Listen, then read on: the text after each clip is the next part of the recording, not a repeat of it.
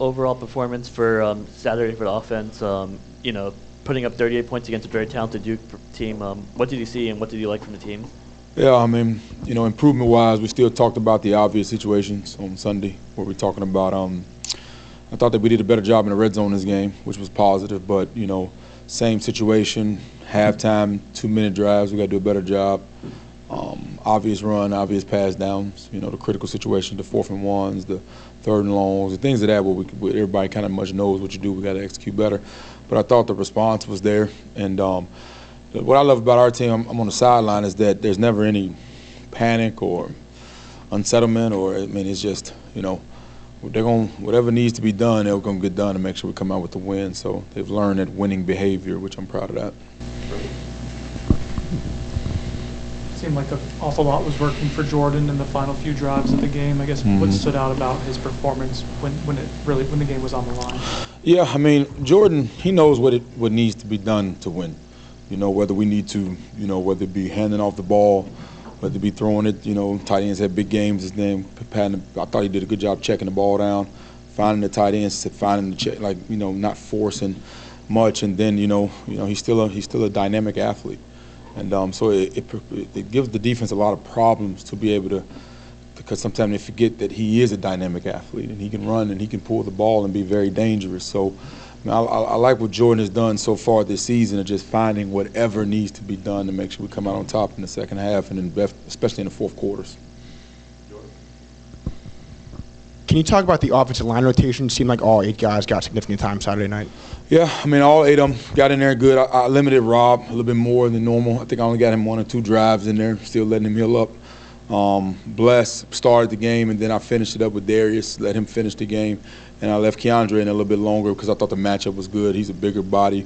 He got on the screenplay, and things like that. So I think we're able to not only keep some of those plays off those guys so we can keep getting better as the season goes, but also we got guys that can go in there and help us win where there's not like a significant drop-off. Like Byers, he didn't finish the game the week before, but he finished this one.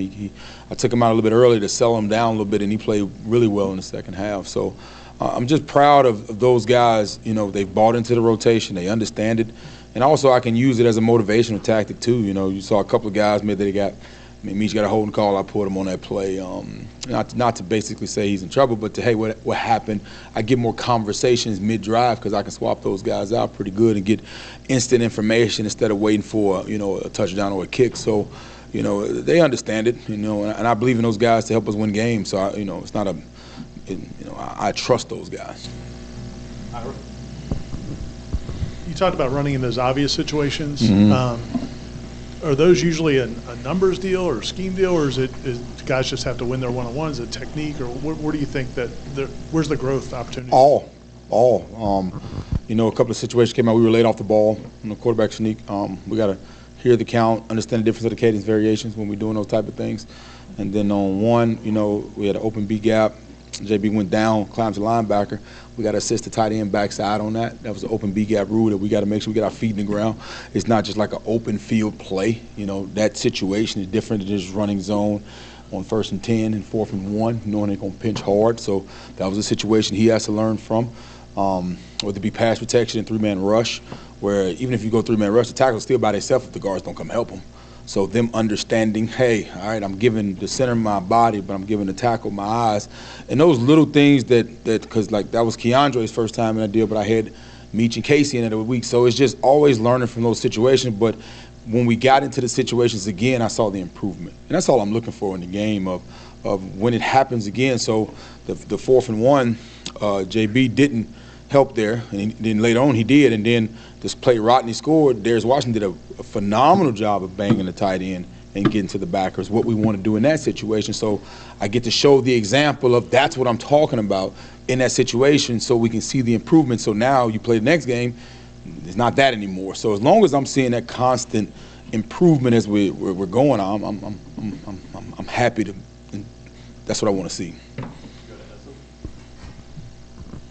For Jaheim Bell, obviously he's provided the explosive plays throughout the year.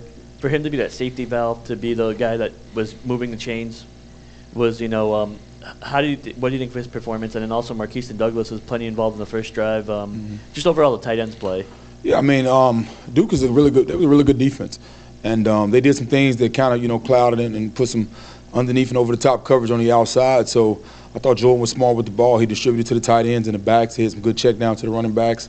The screen game came alive. His run game. So, well, we attempt to make it difficult to slow us down. There's different ways we have to be able to find ways to advance the football. So whatever you're taking away, we got to be good enough to make sure whatever you're not taking away, we can be explosive in it also. So it's just putting those guys in the best situation, and Jordan does a phenomenal job of distributing the ball. But now Marquise had the between the legs catch. He should have caught the first time, but he's a good player.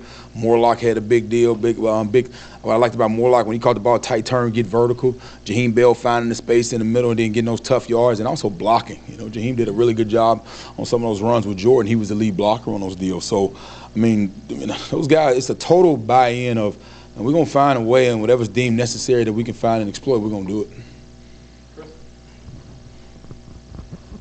What does Wake Forest do on defense? Anything in particular stand out to you on film with them? Yeah, Wake, Mustafa, number 3, man, I think he's one of the better safeties, tackling safeties I've seen. Man, they press you down, they can get down, they got up in the same base look, but they got so many different deals that give you issues, where they be moving the front right before the snap, going to 3 down to 4 down, and things of that sort. How they can basically get the safeties involved in the run game. How they can create the twist in the D line that creates problems. So you might think you got a light box, but they're understanding how to leverage the run with the guys in the box to create the extra hat by dropping in and out or changing the front right before. So they're gonna create some problems. So we got to make sure we're on point, understanding what we're strong at, and giving our guys the answers and the tools. But they've always been solid on defense, so we got to make sure we're on point.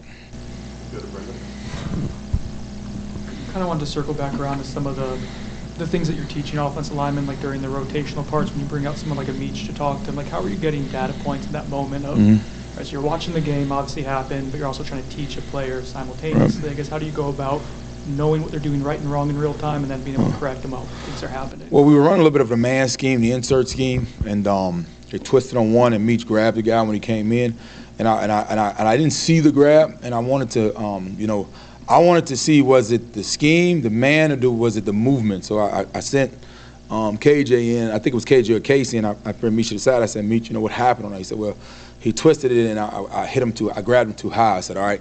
Then on one, we had a man scheme called, and the guy slanted out, and Casey got swam on it. So I sent, Meach, Casey, what happened? He came out quick. So then that communication becomes, hey, Coach, we probably need to get out of the lock schemes and go more, just full zone, so we can be able to handle the movements a little bit better while we're out there, and I'm getting this information just as if I'm with on the sideline. So we're able to make the adjustments, and then the inside zone start hitting for us later on. So, it's not only just information, but it's also matchups, fatigue, number count. We got to count on these guys. So it helps us mid-drive if I need to get immediate information, if I'm confused on something. Now, if we see it, if we see it in the box and I know what it is, I know exactly what it is, might not call for a substitution because, hey, a guy just lost a block or a guy went to the wrong guy, so that's ball, that's going to happen. But if it's something that I am not for sure clear on, that I want information from, I'm going to make sure I get the information. How would you describe LT as a player? Like, because he's not just like, this is what he brings to you. He does so many different things. Yep. Like, if you were telling somebody, you've got this guy Lawrence Toafili, how would you describe him as a player? Just ultimate focus, unselfish, growth. Because LT has made some big plays here, even from young, and now he's being that older vet guy in the room. And he used to be a guy we only could say, hey, we're going to line up and do these things. Now he can do it all. So just the growth and the development of being a complete running back, he has been the display of that. And that's why I've been proud. LT, one of my favorite players on here, just because he went through it all, man. He had to go through the gain weight.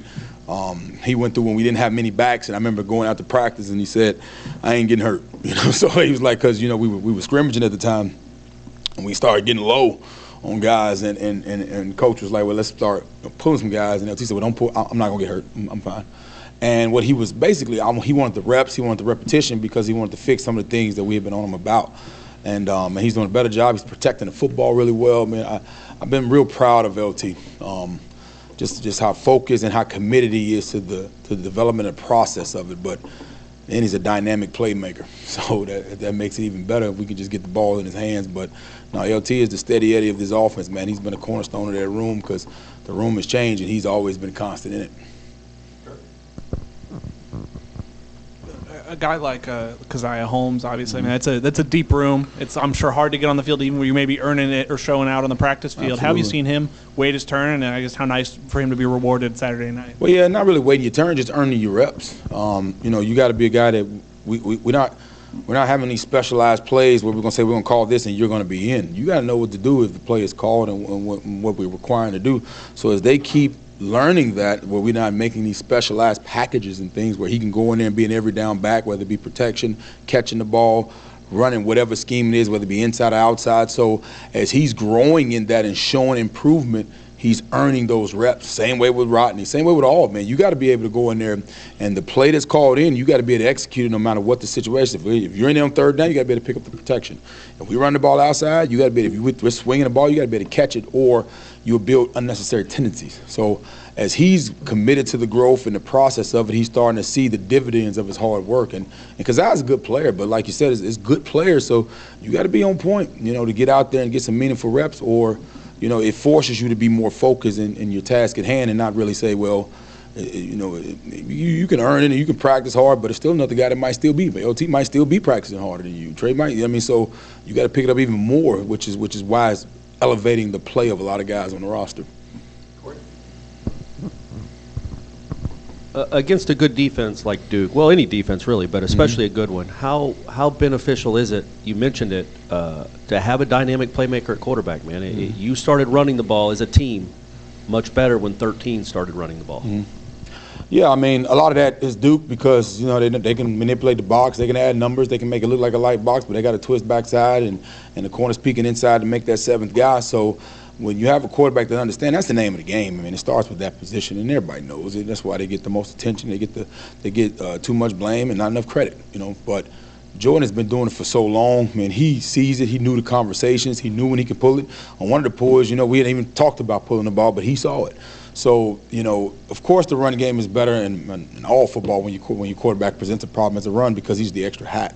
But no, man, Jordan, this offense is his offense. So as he sees it and he executes it and we trust him fully to go out there and make great decisions. Our job is to make sure we don't do nothing crazy and ask him to do something that don't need to be done.